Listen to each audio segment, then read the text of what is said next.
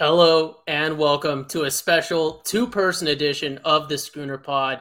I will be co-hosting tonight. I'm Ty. Joining me is the other co-host of the Schooner Pod, Jamison. About 5 seconds ago, I learned that Bobby was not joining us because I do not read the group text. So I'm not sure why Bobby isn't joining us, but Bobby is not joining us. So please send your congratulations or prayers, whatever's appropriate. I do not know. So today, Jamison and I are going to be breaking down the position groups of the upcoming OU football team. We're going to be putting them on a tier list, and we're going to be speculating, obviously. And I think the high points that we're going to hit on each group, obviously, we're going to touch on the players a little bit. We've touched on them before. We're going to do a more in-depth roster breakdown when we get closer to the season. And we're just going to touch on the players, what we think they're going to be going into the season. Obviously, that's going to have a little bit to do with what's the past performance of these guys, and then what do we think maybe their ceiling is. And we might even get into discussing, this is where we think they are going into the season, but they could certainly have some room to improve. I certainly think when we talk about maybe a bit of foreboding the receivers, there might be some significant room to improve there, judging by what we saw in the spring game. So without further ado, I'm going to hand it over to our co-host, Jamison, and he's going to break it down for y'all. Yeah, it looks like Bobby's in the airport right now, and he's in airport hell. And let me tell you something. Bobby is absolute glue guy when it comes to this podcast, obviously, because he makes the graphics. He gets everything put together. And I was sitting here around maybe 30 minutes ago. I was like, oh my God, I need to make the StreamYard. I need to make all these things. And Bobby gave us a generic thumbnail. And I was like, I've got to make this at least look like we're doing a Tiermaker challenge. And I was like, graphic design is not my passion. It is not.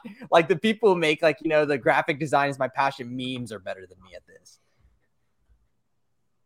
Yeah, I mean, everyone loves on the podcast discussing the graphic design that they are not seeing.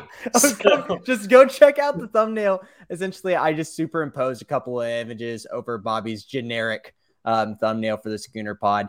And then I have put in the letters, essentially, for QB, RB, wide receivers, tight ends, O-line, D-line, linebackers, cornerbacks, safeties. We're not doing any kind of special teams today, but we're going to put them in a tier. And kind of, if you don't understand how Tiermaker works, or if you're listening on podcasts and not YouTube, essentially it goes from S, A, B, C, and D. And I've been looking at this for a long time. I'm like, S, what does that mean? Whenever I think on a grade scale, I'm like, is that satisfactory? Is that, those pass-fail classes? But S is at the top. I guess it's super. And then obviously it's like an A through D scale. I'm not putting F here for Oklahoma football. I have no idea why we would ever give our own home team an F. And if I did, I'd be worried Ty would just try to get me to put that for the QB. Yeah, I zoned out there, but I'm assuming context clues that you were saying something negative because I heard QBs. But, Bobby's listening right now, and he's like, oh no, what have I done? Why did I let them do this? We're about to dive into it, but a little bit of a tease, and this is good, establishing the rules and sort of the boundaries as we dive into this. We're discussing the position groups as a whole, so obviously that is primarily going to be the starters, but, quarterback specifically, just because Jamison touched on that. We cannot judge the entire group based on one guy, so there could be promise later on down there, and I think that might lead to some interesting discussions, especially when it comes to the skill positions that do have a higher potential for turnover outside of injuries and other things. Mm-hmm. Yeah, I didn't put an apostrophe S after the QB because, to be honest with you, if we lose Dylan Gabriel, getting on to Jackson Arnold's fun and all, but we're going to really talk about the starters. And, we can talk about 1 and 2 deep because they're going to get rotational minutes. Like you say, the defensive linemen, the starters are not going to be the only defensive linemen that play. They're going to rotate, 5, 6, 7, 8 players, depending if you include the DNs. Quarterback, it's just the quarterback and that's it. Even with running backs, he'll play 3, 4 deep. So I say we hop right into it. Oh, go for it. I think we hop right in. We have to add our customary poverty tier. And if you're watching on YouTube, first group going in poverty tier is obviously, you heard it. You even heard it if you're listening to the podcast version. Jamison's grammar, there's no reason for there to be a possessive apostrophe on any of these. You're right. So I'm not really sure It's their ranking. why the quarterbacks don't have one. It's the running backs ranking. RB apostrophe S is a B or a C, right? Maybe sounds a bit retroactive justification, but yeah, I think without further ado, let's dive in. I say we just hop right into quarterback, Ty, because that's kind of what we were talking about, and I think that would is kind of an easy one for us to talk about, but might be a harder one from your perspective because your thoughts on the quarterback's a little bit different than mine. I think we're just going to talk about Dillon Gabriel here. I just don't want to really include Jackson Arnold at all. I think Jackson Arnold, obviously, we can get excited about, but unless something goes crazy, he's not going to be a part of our actual quarterback room this year. And I don't want to play like scenarios like, oh, if Dillon Gabriel to get hurt, this is our quarterback. No. I say we just straight up put Dillon Gabriel as a one-man show. Everyone else will have multiple. I think he is a B. So that is right smack dab in the middle on this. And some people might say like, oh, like he might be one of the top 20 college football quarterbacks in the nation this year. And I completely understand where you're getting from that. You know, whenever you compare him next to other people, I can see how he can put up the stats and kind of look like that. But in terms of what we need to succeed in as an OU football program and comparing him to the rest of the position groups, I'm not ready to put him at an A until he can show me some of those warning signs like his accuracy and his decision-making under pressure can improve. I am very surprised by your answer. I think you're going to be even more surprised by my answer. So funny enough, I had the same answer regardless of whether or not we were going to use the entire position group. Or no, I didn't give my answer yet. I had the same answer for the position group as a whole as I do for just Dillon Gabriel. That is also a B, and here's why. I think as OU fans, every single piece of sports media out there has beaten this dead horse to glue that OU is used to having S-tier quarterback. OU is used to having, especially in modern times, literal Heisman level quarterbacks just back to back to back to back at a ridiculous rate. So we are a bit spoiled. I think college football as a whole, I think Dillon Gabriel is a B-tier quarterback. I think he's not as bad as, I make him sound when I'm doing a bit as other people make him sound. But I also think he's not that good. I think he's reached pretty much his peak development, and I think he's just not what we're used to seeing. But I think if you put him out on every single team in college football, he would even out to pretty much a B level. I don't think he's C because obviously C, the lowest of passing. I think he's just kind of exceedingly average, and we're not used to that. And I think he does have a lot of stuff going for him at Oklahoma that he maybe wouldn't have at other places. So you could argue that he would be maybe even worse with a worse offensive coordinator, with worse receivers or whatever else. But I think he's exceedingly B tier. And if I were judging the position group as a whole, I would also still go with B tier because I think Arnold has the potential to be S tier. And I think if we're looking at comparing the entire position group, then Gabriel's obviously F tier, so that would even out to B. The thing is, if we bring Jackson Arnold into this, I could also agree with the B thing too, because we are judging him as his freshman year, freshman year quarterback. This is him currently. And if you're telling me you feel more confident than him, than Gabriel this season as your starting quarterback, I'd have to kind of squint my eyes and look at you a little bit. Yes, in the comments, Mr. John, do I think Jackson Arnold can push Dillon Gabriel? Absolutely. I think that he's kind of close to Dillon Gabriel. But the thing is, Dillon Gabriel's got 1 year under his belt right now. And everyone's saying he got brought in because he understands Levy's system. And it'll be more of a seamless transition. There's still a transition. Anytime you're a transfer quarterback, not all the time it's squeaky clean. You come in and you do great. I mean, we've seen it in some instances where some quarterbacks have gone in and the first year they've done great. But then you've seen some kind of stories where it's like they come in and they have had a little bit of issue of getting the system, especially throwing the ball. Like Bo Nix last year for Oregon throwing the ball. I understand that's not his strong suit, but man, you could tell he was really struggling with accuracy as well. Quarterbacks take a little bit of time, and I would expect to see an improvement in his decision-making and understanding the offense even better next year or this coming year. But the problem is he just doesn't have the same kind of targets. So I'm thinking it might be kind of the same mean as we saw last year as well, losing a Mims and a Braden Willis, etc. Yeah, that's kind of something I was getting at. He lost, especially receiving core, lost some of those tools. So you might counteract any sort of development or comfort level that has been built. I think he continues to average out, and I don't want this to sound demeaning, but I think that this is where he's at. Yeah, I agree. What do you want to do next? Do you want to stay on the offense side of the ball or go across to the defense I here, think Ty? I think to keep the pace, we should start bouncing back and forth Let's do it. on sides of the ball. So what are you thinking? D-line, linebacker, cornerback, or safety? Let's go with D-line, the guys who are coming after the opposing quarterback. Yeah, I agree. D-line's a fun group to talk about and kind of just give y'all a refresher of kind of like a projected starting defensive lineman. And I'm going to go ahead and not include the Cheetah in this. I think that is a linebacker. I understand there's some could be an outside linebacker, could be, an edge rusher. I'm going to put them into the linebacking group. So we're going to have two defensive ends here, a defensive tackle and a nose tackle. Probably our starters at defensive end would be Rondell Bothroyd. He came out as a top PFF edge rusher, defensive end that I saw on the stat on my Twitter today, which is pretty cool, seeing that as a transfer. Probably Ethan Downs on the other side with maybe some R. Mason Thomas and Trace Ford. Expect to see some Reggie Grimes as well and some Marcus Stripling and maybe a PJ Adebaware every once in a while. Isaiah Coe, the nose tackle with Jordan Kelly behind him. You could flip-flop both of those. And then the defensive tackle, Jonah Laulu, I think is going to have that position. And then the transfer from Notre Dame, Jacob Lacey, should be right behind him. Ty, what are you thinking about this position group? I mean, some exciting things, some transfers.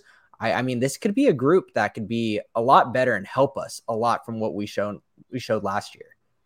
Yeah, so I think I've touched on receivers, obviously touching back on the spring game. I think we saw maybe a disappointing receiver performance compared to what some were expecting. So I think they have a lot of room to excel throughout the season. But like you just talked about, the D-line, if I'm comparing those two groups, which is I am for my comparison, if you weren't aware, but the D-line it didn't have that sort of performance. So it's not a peak dip and then hopefully a re-peak like we might see from the receivers. I think we are going to continue to see a performance increase. D-line, like O-line, but D-line especially is not necessarily something that you see massive leaps. But I think typically it's not something you see massive leaps. But I think there's a high potential that we do see a pretty massive leap in D-line performance. I'm hoping that this is the case.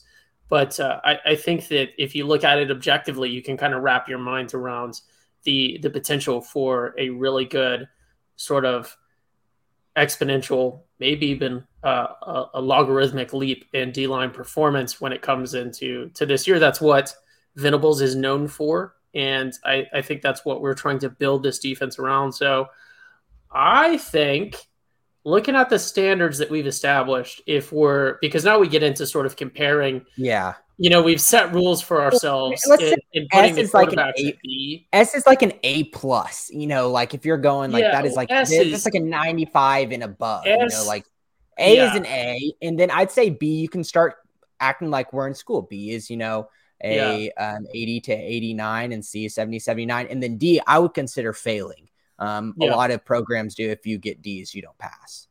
Yeah, for our sake, since those are the 5 that we have, I'm going to go ahead, cut to the chase after rambling for a few minutes. I'm going to say an A. Nice. I think it could go. I think might start in B, but I think season as a whole, I expect this D-line to be an A. If they're not, we're going to be in trouble. But I think that all the pieces are there. And then just quick programming note before I hand it over to you, Jamison. Personally, don't let this affect yours, but personally, S tier for me, I'm considering is, are they going to be winning awards at the end of the season? That's very fair. I can completely follow you with that. Okay. Here's my thing. So you said that they might start as a B and get to an A. Let's just talk about how do we think they are coming into the beginning of the season. So right now. So would you still put them as an A? Just try not to weigh too much potential what we think is going to happen. More so of what we think they're currently at right now. So, I mean, not to be pedantic, but it's kind of the same thing. So because it's all Sure. preseason speculation. Yeah. So Okay. I'm going to say A until proven right. But I think what I meant to say was I expect A. I think they're at A. I would not be surprised just because there's maybe it's a mismatch, something like that. Like is it mix mash or is it mishmash? Mismatch. It's not mismatch, like mishmash. I think of people. Okay. There's some sort of term like that, but because it's like a grab bag cluster of F is what you're trying to say. no, because that has a negative. It's sort of a grab bag of people. It's not spare parts, but it's not. These guys weren't recruited out of high school like after years and years of sort of we've had our eye on this guy since he's been a sophomore. We're looking to see where he falls in. So I think I wouldn't be surprised if maybe we see some hiccups when we get into first real games. But I think season as a whole, I'm expecting A. I mean, I think everyone's going to start out A, just looking at our schedule. But right, yeah, I think A. But it would not surprise me if there's. I think A, potential for teething problems, but A is the most succinct way. Here's the thing: like our defensive line last year in those first couple non-con games, they kind of looked like an A. They did. I think Reggie Grimes and Ethan Downs, we were kind of really convinced with. They were getting to the quarterback. We were getting tackles for losses. That was almost like kind of our strong point. And we were like, whoa, this is nice. I'm buying into this. And then the season progressed. And I was like, no, that is not an A.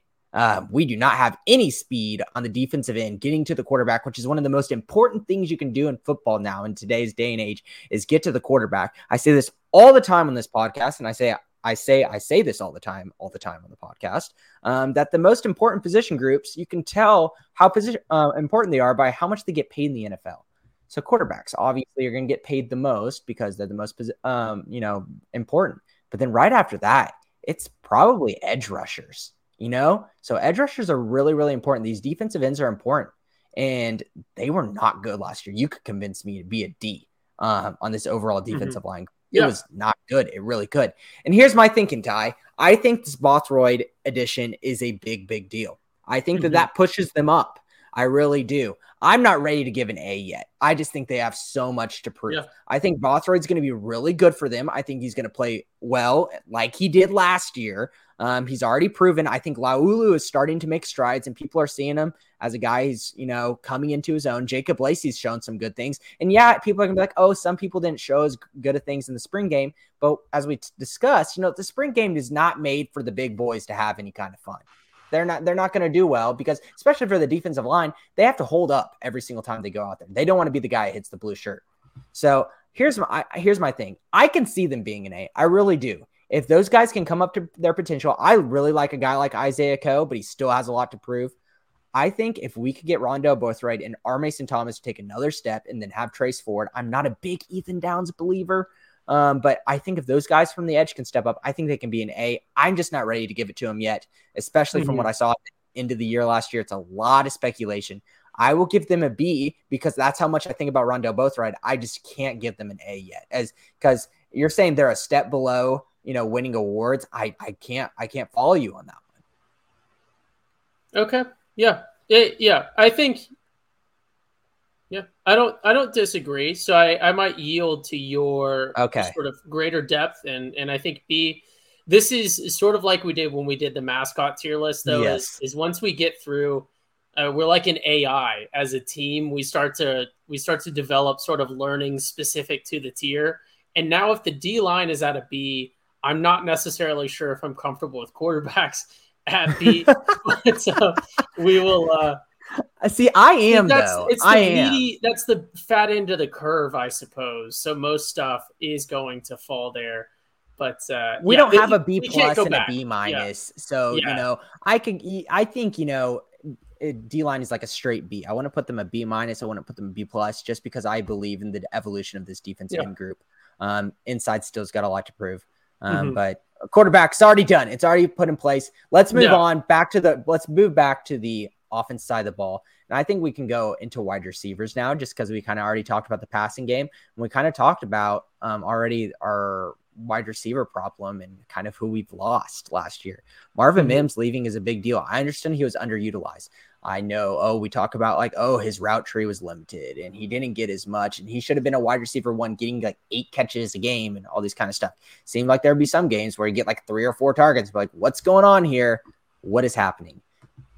I don't know if that's a scheme thing, or I don't know if they were like purposefully restricting Marvin Mims, or he's just not going to be as good as we thought he was whenever he had Heisman quarterback throwing to him. But here's my thing with this wide receiver room. I'm just really nervous about them. You talk slot receivers, I might give them, a B plus and put them in like the high end B room, even consider an A, because Drake Stoops has really shown to be special in terms of his hand and his consistency. He's exactly what you want from a slot guy. He does what he needs to do, and he can pop off a couple of big plays, but he's got really, really good hands. Outside wide receiver, I'm just worried. There's just so much to prove. Jalil Farouk is a guy who's done a lot, but still, like, I need to see a lot from him. On the other side, projected starter, I guess Andrew Anthony would be the other on the outside.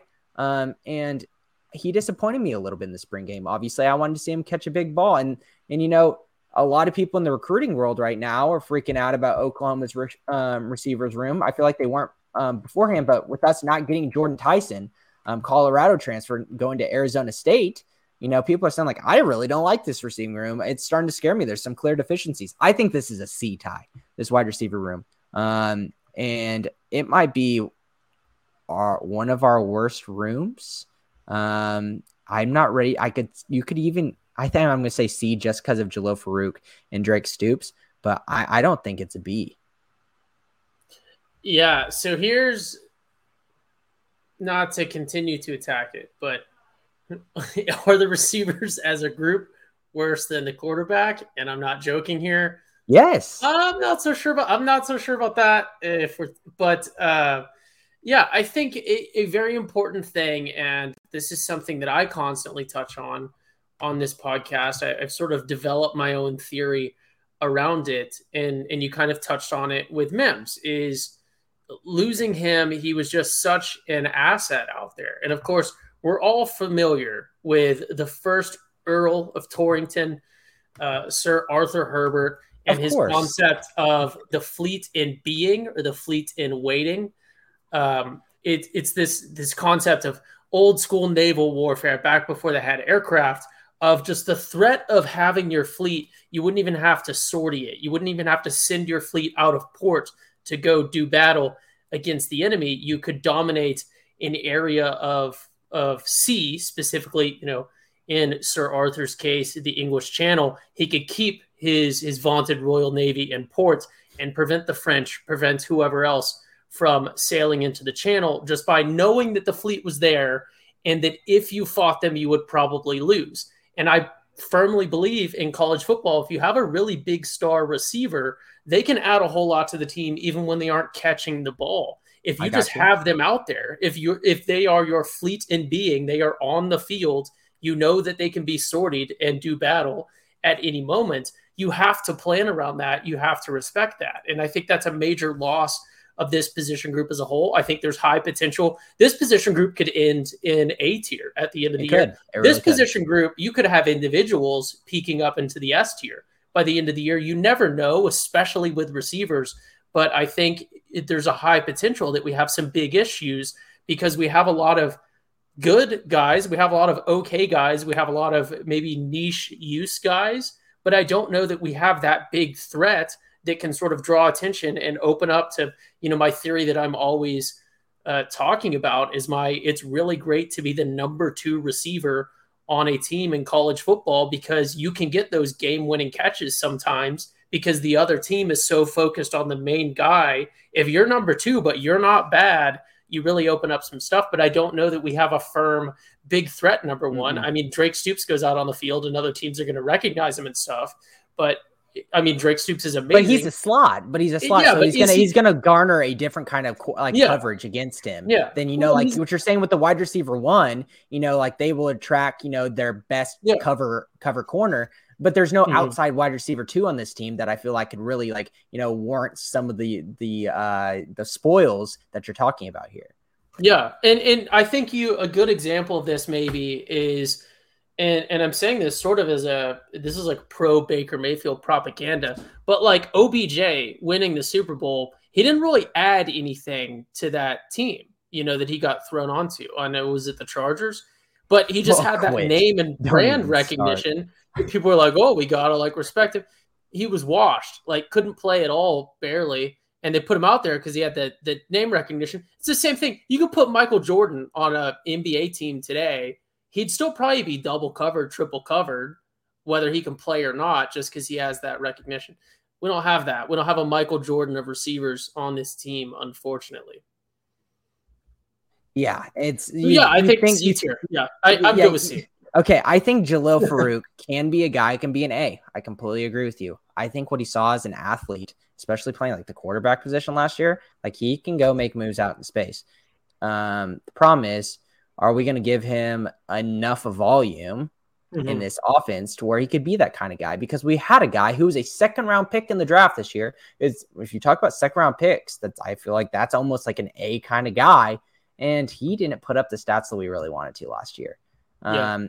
I just think that might be Levy's offense. So I agree. I think a C, but I'm not dooming y'all wide receivers. Yeah. I really do. I really think you have a lot of ways to go, but this is what we're talking about right now, right now. And I think what you said, wide receiver 2 is the big part there. Can someone step up? I'm looking at you, and a lot of people are talking about these names. Nick Anderson, Rodney Anderson's little brother. People talking about him a lot. You see him a lot on social media too. You look at a guy like, I don't know, I mean, an LV Bunkley Shelton, could he do it? DJ Graham, I really don't know. Jaden Gibson, I feel like I can't say that name just yet because I feel like he still's got a long way to go. But somebody's got to step up, and someone will have opportunity and snaps to do it.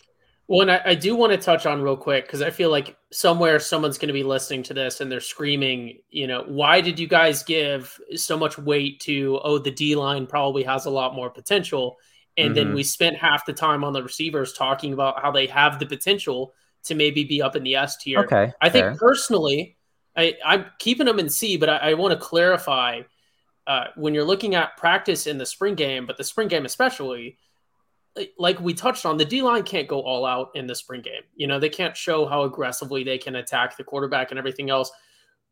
If you're a receiver, you should be absolutely showing out and flexing in the spring game and in practice and everything else. It's almost easier because you lose, obviously there's a lot of rules around protecting receivers, but you lose that threat of taking like a massive hit, because dirty hits still happen and all sorts of stuff. It's generally a little bit slower pace of a game. If you're a receiver and you want to show out, the spring game is, you can put up an absolute highlight reel and not have to be grinding, because you're not having to go a full out block all the time and all sorts of other stuff. And it's the same in practice. If you're a really, really star receiver, it becomes very apparent pretty early in the practice season. And I just don't know that we're getting that reporting from people that are getting visibility into practice and press conferences and stuff. And I think that's why, obviously, a lot of potential for them. I know we're spending a lot of time on the receivers, but I think you have to look at practice in the spring game as much more indicative of the performance that we're going to see during the season when it comes to receivers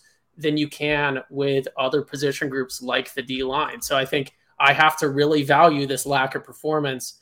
I have to mark that as a negative against him. Yeah. And the thing is, like, just one last thing before we move on to another defensive position group, and wide receivers, I feel I can be confident about 2, and then maybe even a 3rd in the wide receiver group that I know that they will produce this year. Absolutely 2 with Jalil Farouk and Drake Stoops. And then Gavin Freeman, I guess, would be my number 3.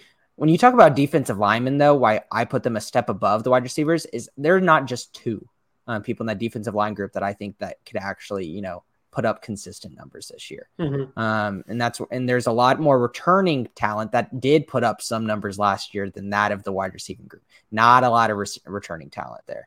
I think it warrants a different, even though they both have potential, wide receivers have just a bigger jump than the defensive line. Yeah. I think that we're on the same page here on that. Receivers in closing, I'd like to say, I think we have a ton of just superstar athletes. I don't know if we have a ton of superstar receivers, if that makes sense. See. I know you get what I'm saying here with that, totally. Jamison, but I think that room is full of athletes, but are they high level D1 receivers, yet to be seen. Mm-hmm. Yeah. All right. Pick a defensive group for me, Ty, and let's talk about them. So let's sort of keep the pass game flow going, and I think let's roll to safeties. Yes, great. And that's exactly what I would have picked, because I'm excited about the safety group, Ty. Like, this one really gets me excited. I think I'm going to put them at an A. And I know we need some optimism in this ranking. I really do, because I feel like we're just going to see a lot of mid at the end of this. And we're going to be like, what are these guys talking about? Like, are these really OU fans? They're just putting B's and C's on all of our player. And I just watched this whole podcast, and it's just a bunch of generic, just blah. This isn't podcast. And they're not saying anything bold. Here's my bold statement. Now, I think the safeties group is good. I really, really do. This is what we've been looking for in a safety group for a long time. We went through the Pat Fields, Delaren Turner years for something like this.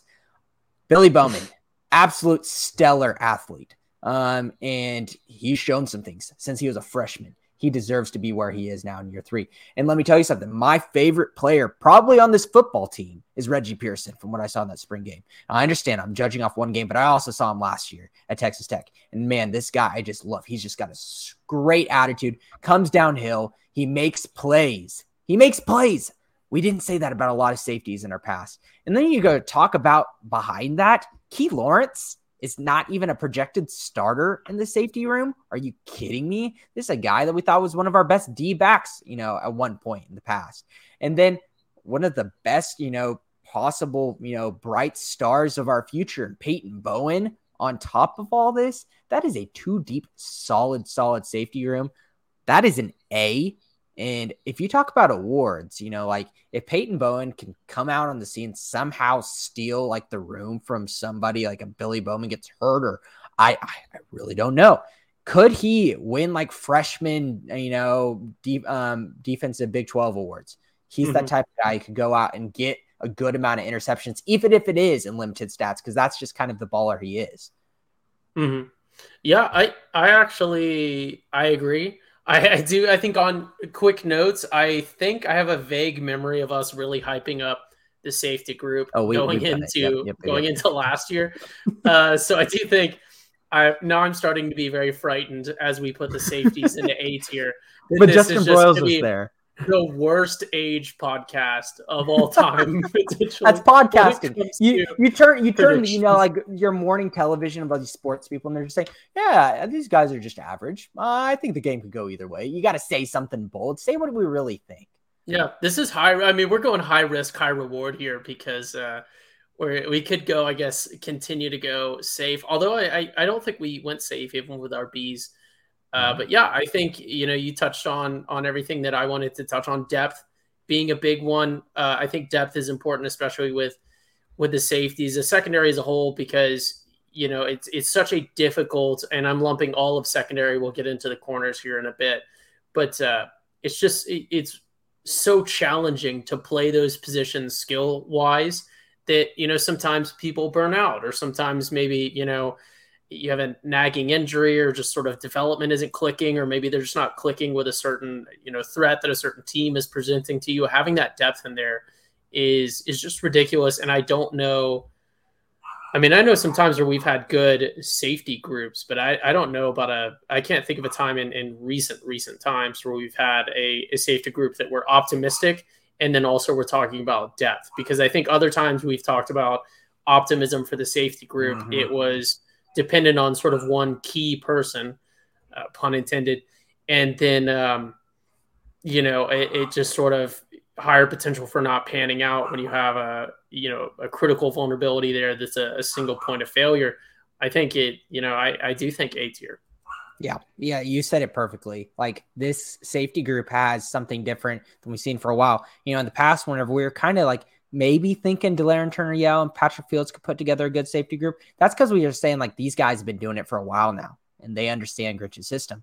Hopefully they'll do well. But we haven't had it where we have veterans who've been there and done that, and Reggie Pearson and Billy Bowman, who's got a lot of snaps under them. Then we got young guy like Peyton Bowen, who can go out and make big time plays.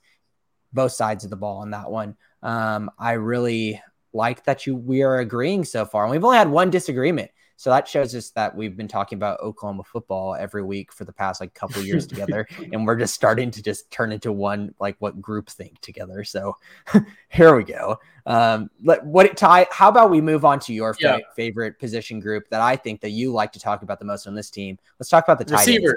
No, I thought we were going to go back to the receivers. Let's 30 more talk minutes about for the receivers. Let's talk about the tight ends. Let me give the listeners just an update on what kind of our three deep will probably be at wide receiver. You got Austin Stogner back from transfer. Okay, sorry. I don't know what I said. I don't even remember. Tight end, Austin Stogner, and then you got Blake Smith from Texas A&M, both transfers, and then possibly could you see a Jason Llewellyn if he could stay healthy. So what do you think of this room, Ty? I think, obviously, like you touched on, transfer heavy, sort of like a transfer with an asterisk. Mm-hmm. I have no idea why I cannot pronounce things. I never say anything correct anyways. But, I think depends on what you want from your tight ends. I think when it comes to how tight ends fit into this team, I think if we leverage them more as in a more receiver-heavy role than a line-heavy role, if you want to make those comparisons for a tight end, I think there is potential. I think we might start disagreeing on this one. I think, based on where we have other people lined up, I could argue A. Oh my gosh, I knew you were going to do this, and I disagree. I think going into this, B, but... Okay. I think the tight ends as a group are better than the quarterbacks. Just say it, Ty. You just love Austin Stogner so much. Don't say it as a group. Don't tell me Jason. No, I liked our old tight ends. I like this guy from A&M. I think if he went to A&M, hopefully he's at least smart enough to remember to register for classes. Little foreshadowing when we get into the receiver group or the running backs. Group, because some are not. But yeah, I think that there's high potential there, and I didn't see things that disappointed me or made me think, this is not what we're expecting to see from it. Is there maybe a counter argument to Stogner specifically? He tried at OU, didn't work, went somewhere else, didn't necessarily work there. Maybe he's just coming back to somewhere where he had a lot of friends, had a good culture fit. He's just trying to coast through the rest of his college experience.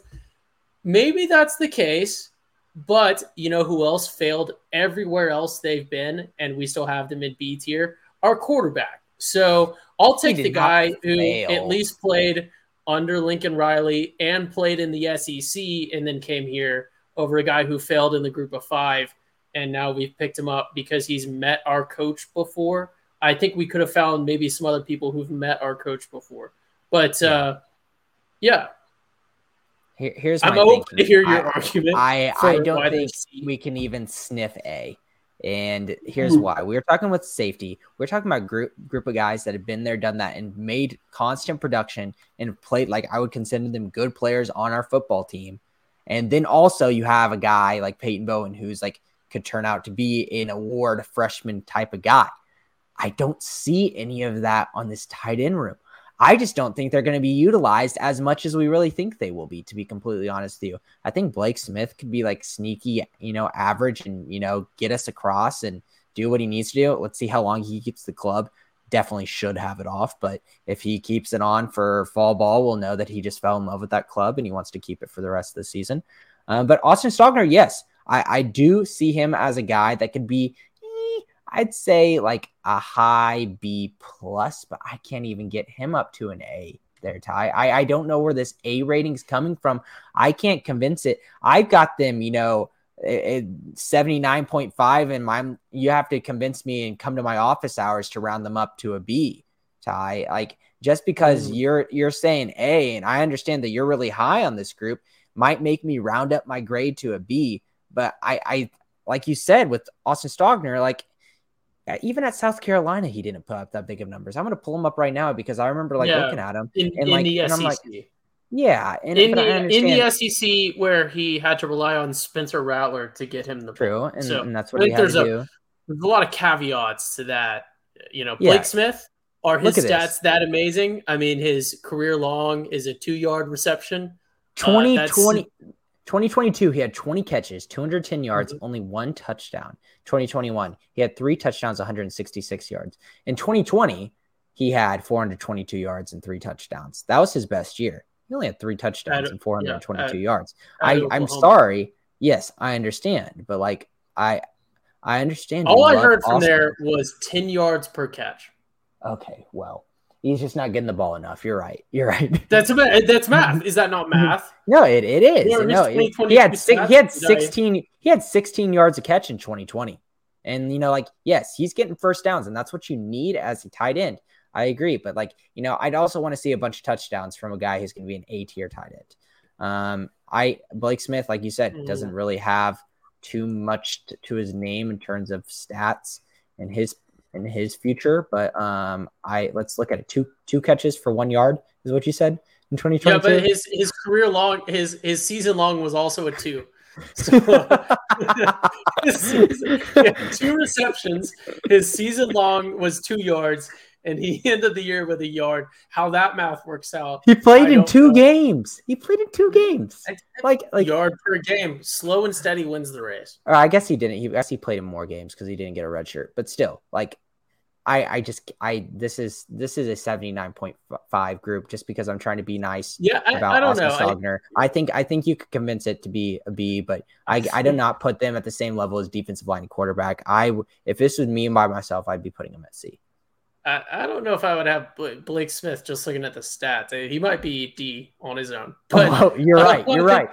So I think we can settle at a B. B. Yeah, I'm comfortable with B. Okay, and that is just for everyone listening. Ty loves the tight ends. He loves them. He loves Austin Stogner so much. This is not I think this is by far, if you're talking about someone in the comments, Jimmy's in the comments. He's rooting for Stog. I hope he has a great year. I am too. Yes. Absolutely. This would be a great story. But if you're talking about people coming at us in these rankings in the comments, I feel like that's a position that people could really get at, saying like, you put in wide receivers at a C, and you have Jalil Farouk there, and you have Drake Stoops there, but we're going to put tight ends when they just have Austin Stogner at a B. Like, that is sus. That is super sus. But the great thing about tight ends is unless you're playing but if you're with tight ends, unless you're playing 2 tight end sets, all you have to have is 1 tight end to go out there and produce at a high level to be a successful position group. And Austin Stogner can do that. Now, wide receivers, I feel like you have to have 3 guys go out there and do good to be a successful position group. And unfortunately, we just don't have that number. So that's where I can see how tight ends are above wide receivers. Here's the thing about tight ends. Tight ends are like a semicolon, right? No one actually knows how to use them. It's very rare that someone actually knows how to use them. But when you use it right, oh boy, does it hit, right? Receivers are like commas. Yeah, everyone should be using them more than they do. Are we using our commas correctly this year? Probably not. This is falling apart. I should have stuck to. But I liked your pauses. I think that was a really, really nice hit on talking about commas. Or like semicolons, right? Most people don't know how to use them, but when you have someone that knows how to use them and they use them appropriately, boy, do they hit. But they're not in all the time. Or you don't have them in every sentence, right? I'm sure you could ask an AI to write you a coherent thing that had a semicolon in every sentence. But I think that's how I'm looking at it, right? Stogner, not to do a bit, but if he's averaging for a whole season where he's getting, double-digit catches and he's averaging 10 yards per catch, I mean, that's really good. When you're semicolon, when you need to use it, are you using it appropriately and does it hit? It's not necessarily a trick up your sleeve, but it's a very rarely used tool. I mean, it's not, I don't want to make it sound, because now we're going into tool analogies. I don't want to say they're a torque wrench because, a torque wrench is a very important thing. I don't want to make tight end sound not important, but, when you use a torque wrench, you want to use it appropriately. You're not torquing every bolt that you're putting on unless you're doing something that, you need a torque wrench all the time. So the tool analogy is getting worse than the grammar analogy. We should cut it off. We need to cut this off. Next position group, going over to the defensive side. Yeah. Hit us with one, Ty. What do you like? Let's go. I want to save the linebackers. I kind of want to save the linebackers for last, but yeah, Yeah. let's roll into corners. Let's save the Yeah. linebackers for last. All right, let's kind of talk about our cornerback room before we go any farther. Woody Washington slated as CB1. This is by far the most solid guy in this cornerback room. But beyond that, with the transfer of Jaden Davis into the portal, who is cornerback two? We think it could be a guy like Gentry Williams, but still got to see because they are kind of babying him back into the rotations this spring ever since he collapsed on the field. Assuming if he's even doing any kind of football activity, everything is passed and all of his tests are okay. But still, it seems like they're being very, very careful. After that, you think of a guy like, Kendall Dolby, JUCO transfer, and Josiah Wagner, true freshman, and Makari Vickers, freshman, like Jaden Rose, redshirt freshman, a lot of young guys that go out and need to prove themselves. So I'm unsure about this group, Ty. I really am. Mm-hmm. But let's talk about what we were talking about in these last position groups. I think if you have a potential, a guy that can go out there and be really special and can come and be a perennial guy in his future as a good contributor for the defense, I think Gentry Williams can be that. He was a highly recruited guy at Oklahoma, has absolute speed. Whenever he was out there, he showed good things, even whenever he was young. I just need to make sure he's going to play consistent minutes this year. And then Woody Washington is a great product. He is a high-end B product. He's done things great for us pretty much since he got roasted in the LSU game. I still think Joe Burrow made him look bad on highlights, but I think he was doing what he needed to do at the last second ditch effort at that position. So if you're talking about just, potential and then possibility on Woody Washington, I think they're a B. Yeah. Here's what I'm thinking.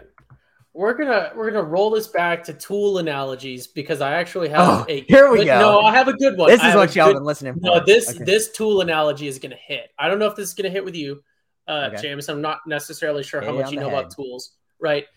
Cornerbacks, maybe you can make an argument, is this a tool or not? It's a tool, okay? Cornerbacks, they're your jack stands, okay? Whenever you're jacking something up, whenever you're under there changing the oil, doing whatever you need to do, should have your jack stands out there. Maybe you got the little ramps or whatever. Lineman? You got your jack stands out there, okay? The jack stands probably, well, I guess you shouldn't leave it on the jack. So you need your jack stands to succeed when you got them out there. When the jack stand fails, it's a bad day. When your quarterbacks fail, it's a bad day because the other team's probably scoring. When your jack stand fails, also a bad day. Maybe not your problem anymore, if you catch my drift there. Okay, but I'm listening. Quarterbacks are like your jack stands. So C level, I think you can make the argument because I think B, C with the cornerbacks. Are you comfortable getting under your car, your truck, if you got C level jack stands holding it up? So I think I would make the argument that maybe cornerbacks specifically, you make the same argument for safeties. Anything below A tier is just inherently a D tier. Okay, you're just. What is the point of doing this tier maker then, Ty? If we're gonna do it, but it's different. It's different standards of evaluation, right? Like I don't know what to compare. Maybe make this analogy in a different way. How about we just stop trying to talk about tools and we talk about football here? We'll talk about something. I mean, what's something that you need? It's like your bulletproof vest. You don't want to have to. I understand what you're getting. Taking hits all the time, but if it fails, it's a bad day. So it's like if you have it's a B tier bulletproof vest. Like sometimes it works, sometimes it doesn't. But you don't have a car fall on your face and die, or you don't get shot in the heart if your cornerback fails. They score, but then you get another drive, and hopefully your offense can put up some points too and still win you the football game. Yes, but if a car falls on your face or you get shot, it stops being your problem. If you're an Oklahoma football fan and you have a bad cornerback room, you have to live with that. So are you thinking they're a C? Is that what you're saying? Just because maybe. I mean, I can go with B. I just want to make the argument for scoring. E for that. So what do you think of Woody Washington? No analogies here. Let's take out the analogy. What do you think of Woody Washington as a cornerback? How do you feel about him coming into the season? I think that defensively as a whole, I think this entire defense, there is, I believe, I'm a true believer, right? And in what we're doing here, I think maybe there needs to be a few coaching changes, maybe our defensive coordinator specifically. But I think that every single defensive player that is a starter going into this year has the potential to be an A. So I think Woody Washington specifically, I think I would go just with the breadth of the tier that we've established for B. I think I'd still put him in B. Okay. Yeah. I think he's a high end B, and that's what I said earlier. And I think Gensher Williams, like I said, I think he has potential to be something good. I really do. But I get what you're saying. Cornerbacks, whenever we've seen it, and we're kind of, beating down fans at OU. Like we've had a lot of cornerbacks roast us a lot. We really have. But I think Woody is really solid. He's, way above a C grade. He is not like a superstar at S. And I don't think he's on the brink of being a superstar. But I think he's a type of guy that I feel really happy with in this position group that I don't think is going to screw us over too much. And I think that's what you call a B. And I think for a guy with potential, Gensher Williams, the other side B, I could think he's a B as well. But the problem is they just don't have a lot of depth. So low end B overall grade for me. So I understand you're a little bit lower than them on me. I think, no, I'm good with B. I think I think I went a little long on the analogy. It's higher risk. I think when they're B, but when both, when the holes in the Swiss cheese are just unfortunately aligned and, stuff is getting through. That was a Bobby-esque poor choice of hand motions there for the video. But when they're having a bad day, when it rains, it pours in that position specifically, especially with the lack of depth. So I think I'm an apprehensive B. Yeah, and you for hope depth, that but I think when you break it down individual, maybe it starts to look a little better. So yeah, and maybe a good safety group can make them look a little bit better if they're not getting burned over the top as much, where they have a little bit of backup. Because safeties are legitimately the word. They are called safety. We forget this sometimes, that we just use these random words. Well, here we go. Safety. Legitimately, it is named safety because they are meant to be there if something screws up. And a lot of the times that has not been a luxury for OU. Hopefully it will be this year. Let's move on. We're going long. Go to the offensive side of the ball. Let's talk about offensive linemen. Because I don't want to throw another B, and I think offensive linemen are a C. I'm going to cut to the chase on this one. Let's talk about the potential starters for this team. So left tackle, probably going to be Walter Rouse. We have not seen him healthy yet, but Caden Green got a lot of those first-team reps. True freshman at left tackle. Kind of scary, but, we've seen Anton Harrison go out there as a freshman, and now he's a first-round pick. So don't doubt Bill Beatenbow. Walter Rouse still needs to get healthy. Left guard, Savion Byrd. Do we believe in him? I'm not sure, but maybe. And then also kind of deep at the guard position on the other side, McCabe Metalier. Caleb Schaefer would probably be the guy behind them. And then I guess Troy Everett, I think, is the Appalachian State transfer guy, would slot in there. Andrew Rame at center. Probably won't see too much behind him other than maybe a Nate Anderson. And then at right tackle, Tyler Guyton, and then Jake Taylor, and maybe even an Aaron Parks. So here's my thing. I'm going to break down this group just really quickly because I just think that we saw a lot of holes in the spring game, and there's a lot of injuries. And I think there's a lot of development that you need to do in this position, in this Bill Beatenbow's room, to where you need to get this Bill Beatenbow offensive line offense. There's a reason not a lot of guys come in right away, even if you're super talented, and do well.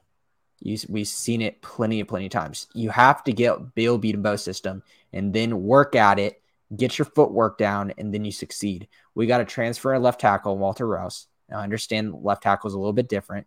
Savion Byrd has been there, but he's still shown some weaknesses. Andrew Rame hasn't been healthy a lot, and he's showing some character issues, getting kicked out of practice. I don't know if that was too much of a character thing, if he's being a problem, or if he's just being really intense. Still not a good look. And McKay Metalier was really disappointing last year. Tyler Guyton, I think, super fun piece. I think that he is an awesome story, moving and transferring over here, coming in, playing early, and showing some good things.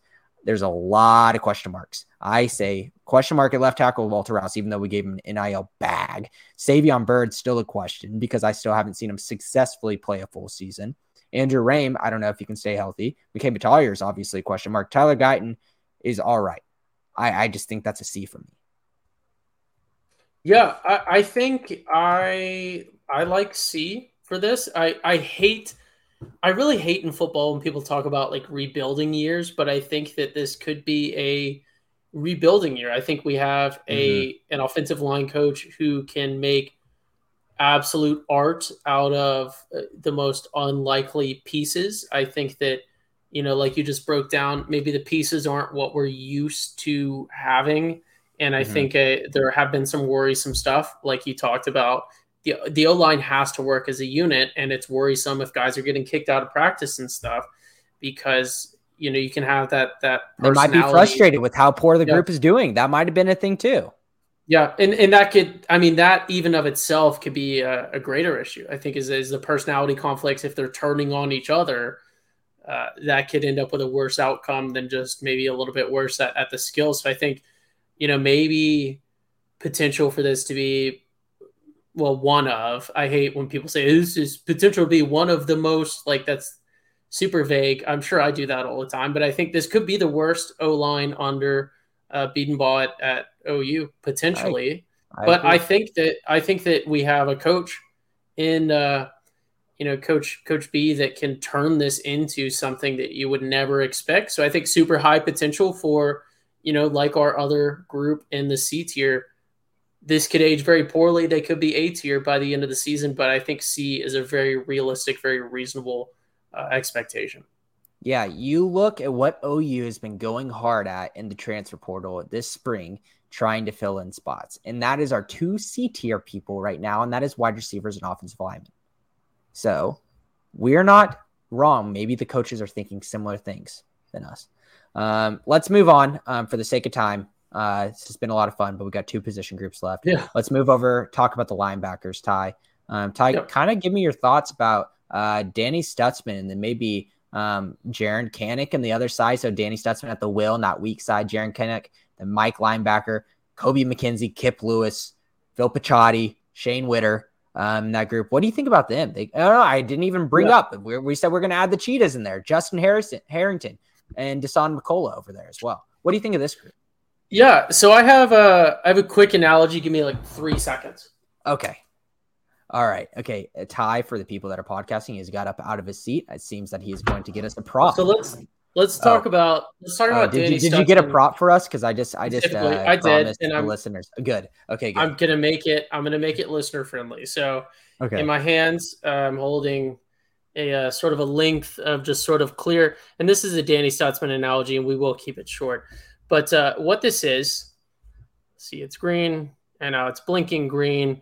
It's like this little rubber thing with some Velcro on it. It's got a computer chip in here, and this is much better for the visual listeners, the visual viewers, so to speak. But what this is a $50 taxpayer-funded solution to the glow stick.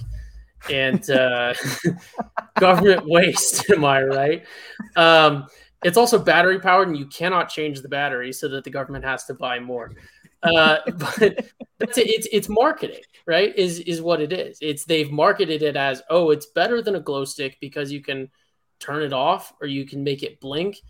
Does that make it better than a glow stick? I guess for certain applications, if you're using a glow stick for like non-elementary party applications, which is why people have convinced the government that they need to spend $50 a unit on these, probably more now, just so that you can Velcro it on this stuff. And I think maybe that's what Danny Stutzman is, because some people think he's fun to look at. This is objectively fun to look at, just a little blinking green rubber thing. I'm sure you're enjoying. You guys handed out like 50 of little things like this at your wedding. It was great, super entertaining. Little blinking lights and all sorts of stuff. But yeah, maybe it's marketing. Maybe it's recognizable name.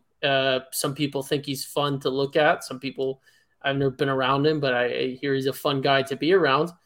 Does that mean he's great on the field? It doesn't mean he's bad on the field, but, is he Kenneth Murray? No. So I think maybe when we're looking at these linebackers as a whole, I think there's a ton of like name recognition, and I think there's a ton of like, oh yeah, this guy is like really, really great. But I think maybe if you start to look at stats, not necessarily bad, but not necessarily that amazing. Including the cheetahs in this can certainly factor in, but I think as a whole, as I pass it over to you, Jamison, to dive a little deeper, maybe B tier. I think maybe mid to lower B tier with some marketing. Mm-hmm. Here's my thing with this. I feel like your reference to Kenneth Murray might even kind of be a talking point here, because Kenneth Murray was a guy who got a lot of tackles, a lot of tackles. Danny Stutzman gets a lot of tackles. But there are times where they go up the wrong core, they make the wrong read, and it burns you, and it sucks, or they can't play coverage. You see, I am a Chargers fan. I'm seeing Kenneth Murray right now not even get his option picked up off his rookie contract as a first-round pick because he's just making some poor decisions.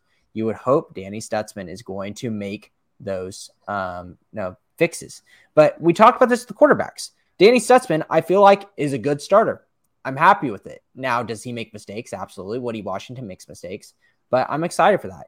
On Jaren Kanak, that is a guy showing some promise. I think he can be a guy at that Mike linebacker that a lot of fans can get behind and really enjoy. But what throws him to side, which I could even convince myself get even close to an, okay, I'm not going to do an A, but I still think it's going to be a B, is this, I'm just so excited this cheetah position. Like, Harrington is coming into form, allegedly. I feel like we've heard this for the past couple of seasons now. And McCullough, man, he just looked like something else, like an absolute specimen in that game. Mr. John in chat says, can Harrington and McCullough be on the field at the same time? They're both too explosive to rotate and just in and out of just cheetah. Maybe put Deshaun closer to the ball. I would not be surprised at all if they have that. I would not be surprised at all. There's going to be different sets, and not everything's going to be your basic 4 defensive lineman 3, like your 4-3. I understand the defense is a little bit different and more complicated than that, but we're not going to just have 4 defensive linemen, 3 linebackers. They're going to change things up. They're going to show you different looks. But man, McCullough could really step it up. Man, he got named one of the best transfers by On3, I believe, today. And he could come in and take that job from Harrington and be something that we haven't had at that cheetah position for a while now. I'm excited about this group. I really am. But let me tell you something. They're not A yet. They don't have a track record yet of some consistency to where I feel confident right now of their baseline. There's still a lot of upward and downward that they could go. So I'm going to put them at a B, but I still think that they can go really high. I think they can be an A. I really, really do. I think Danny Stutzman can put the pieces together. It seems like if he uses his head and really like thinks about it hard and tries really hard at it, he can do it. If they keep him focused, he can do it. And I think Jaren Kanak can be a guy that can play really well. And if Deshaun McCullough and Harrington continue to play like they have, they can be an A group. But I just think that there's just not enough consistency there right now to put it at that. I'm going to give them a B. Yeah. I think B is, we did some bits there, but I think B is a reasonable, and I think just a quick tie-in to the team as a whole. I think, looking at the way, because now we're done with the defense, if we truly do have a defense that follows what we projected here with A-tier safeties and then every other group in the B, obviously, we touched on cornerbacks, high potential to fall out of B just because of depth issues. Linebackers, maybe on the cusp of A if they really meet expectations. Marketing right there. But I think this OU team as a whole is very well equipped, very well suited on the defensive side rolling into next season if these projections are accurate. We need to lean on our defense next year. We're going to have decent offense. It's not going to be the best, but we need to lean on our defense. Get that in your mind, Sooner fans, something that we're not used to, but this defensive unit, I think, is better than our offensive unit. We need to lean on that, and it's just weird to say. But let's go into the running back room. End it off, Ty. It's going to be an interesting room, obviously losing Eric Gray to the draft, and he was a guy who put out great production, but there's a lot of guys that, I see some talent there. They should be pretty good, but I need to see it this season. Javonte Barnes has been hurt throughout the spring. He's been in a boot, but nothing serious there. Should be playing in the fall and be RB1. Gavin Sawchuk should be RB2. He seemed to be RB1 in the spring game, and I thought played pretty well. And then Tolly Walker versus Marcus Major at RB3 with, some of the young guys like Dalen Smothers and Caleb Hicks. So what do you think of this group, Ty? So I think that this is a weird group in that I think there is a lot of depth, but I don't think there's a lot of top end depth, if that makes sense. Like potential. Yeah, I think there's a lot of depth, a lot of similar potential as sort of the middle, bottom, and then bottom end of the depth chart. I think that the difference in guys starts to really gray out, and there's a lot of not replaceable sounds bad, but there's a lot of interchangeable pieces down there at the bottom end that you might not even notice if you're just looking at stats who necessarily is out there. I think on the top end, there is potential. I mean, this is all leading into, I guess I'll keep it short. It's all leading into, I think, B. I think lower B. Low B. I just don't really know, especially with this. Oh, I completely forgot about this, but I think especially with this offensive line, I think mid to low B, and I think running backs as a whole, obviously, a guy can have a great year, but I think that honestly running backs have the least potential for improvement. I don't think that they're going to fall off, but I think, one or two injuries and they are pretty firmly in the C tier. So I think low B on the running backs. And I think unfortunately, barring a miracle, I think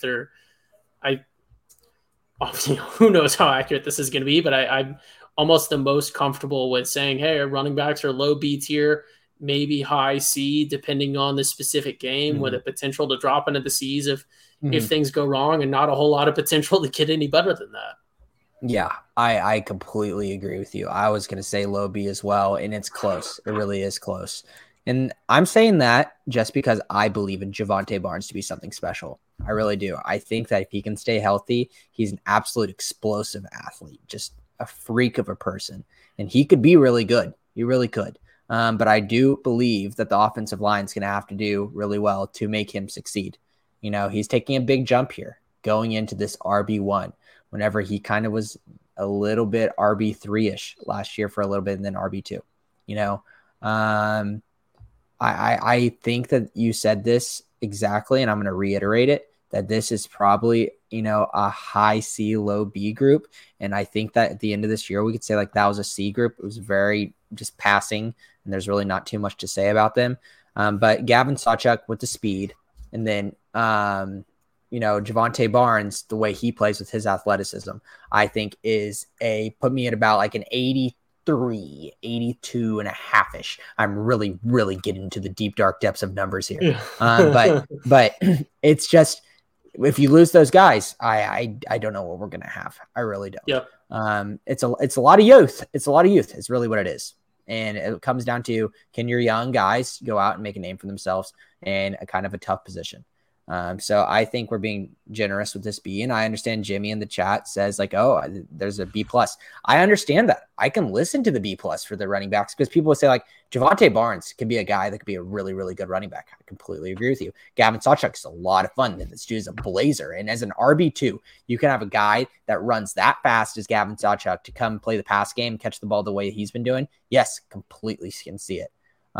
Still a lot to prove for me, and not the best position.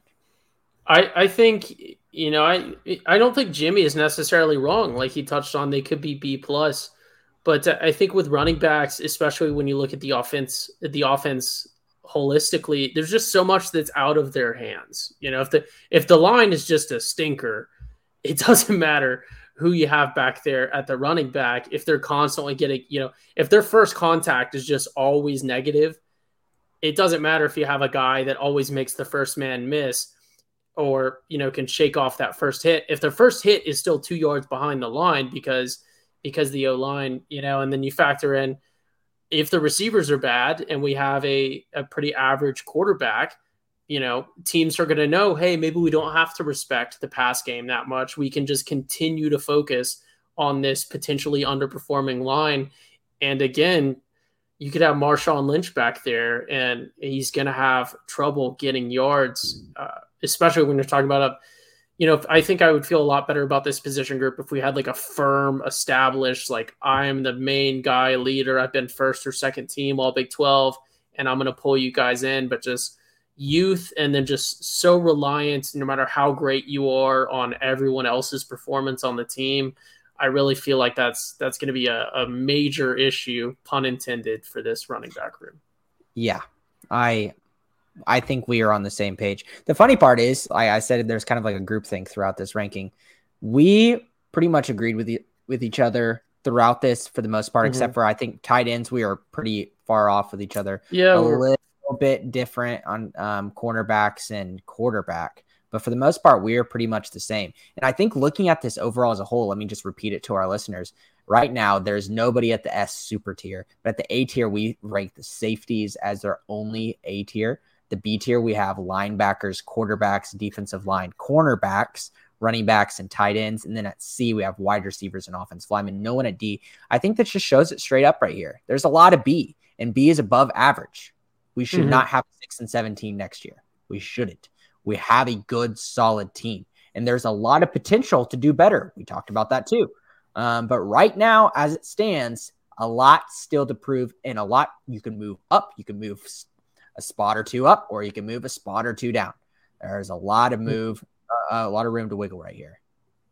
Yep, we've made our own little bell curve here with the team, and as we wrap up, I do want to just point out, if you think we just absolutely completely missed one, swing and a miss, please let us know in the comments or whatever else. We look at all those.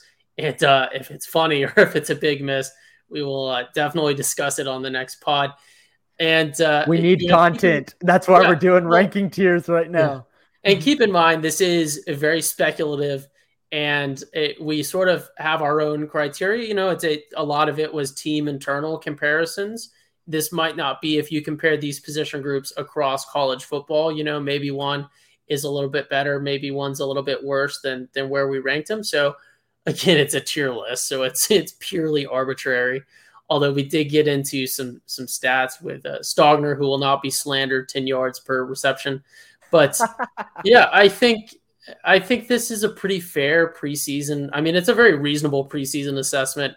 This certainly could have gone just 4 groups in S, 4 groups in D, and something else like that. But it was, we weren't necessarily chalk like you talked about. We had some, I think that we had a big variance on. We had a few that we had to sort of meet in the middle. But I think if we were to go back through this and sort of put a confidence number out of 100, I would bet that with the exception of the tight ends, we're within 5, because if we're doing like a 10-point scale, and you're saying, oh, this group is a 79, and I'm saying, oh, they're an 81, we're still pretty close on our assessment. Standard deviation. It's just a matter of us saying, oh, A or B, or B or C in that case. So I think, did we do it the best?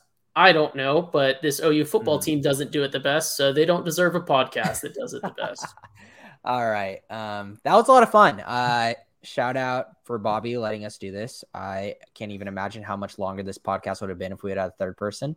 So actually, blessed be that we made it a 2-person. I think honestly it worked out. And it was really fun. Like Ty said, tell us in the comments if you guys disagree with any of our rankings. We're going to get this out on Twitter. We'll post a tweet of this ranking just to see what y'all think of this.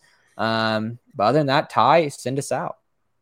Yeah, we should have done a OU media member who shall not be named and just blatantly on a list that was just atrocious just to get interactions.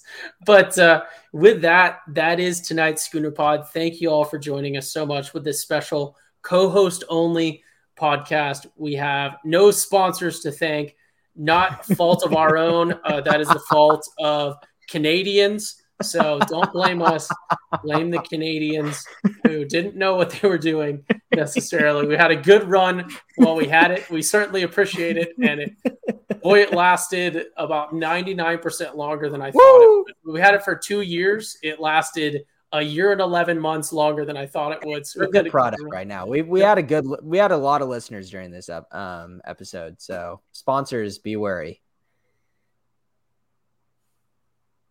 All right. So normally Bobby ends by stumbling around. Give us an outro here, Ty. Yeah. Normally Bobby says something awkward and by accident, and we just have to cut it off. So with that, that is tonight's Schooner Pod. I don't know how to end. How do we end it? I'm doing it.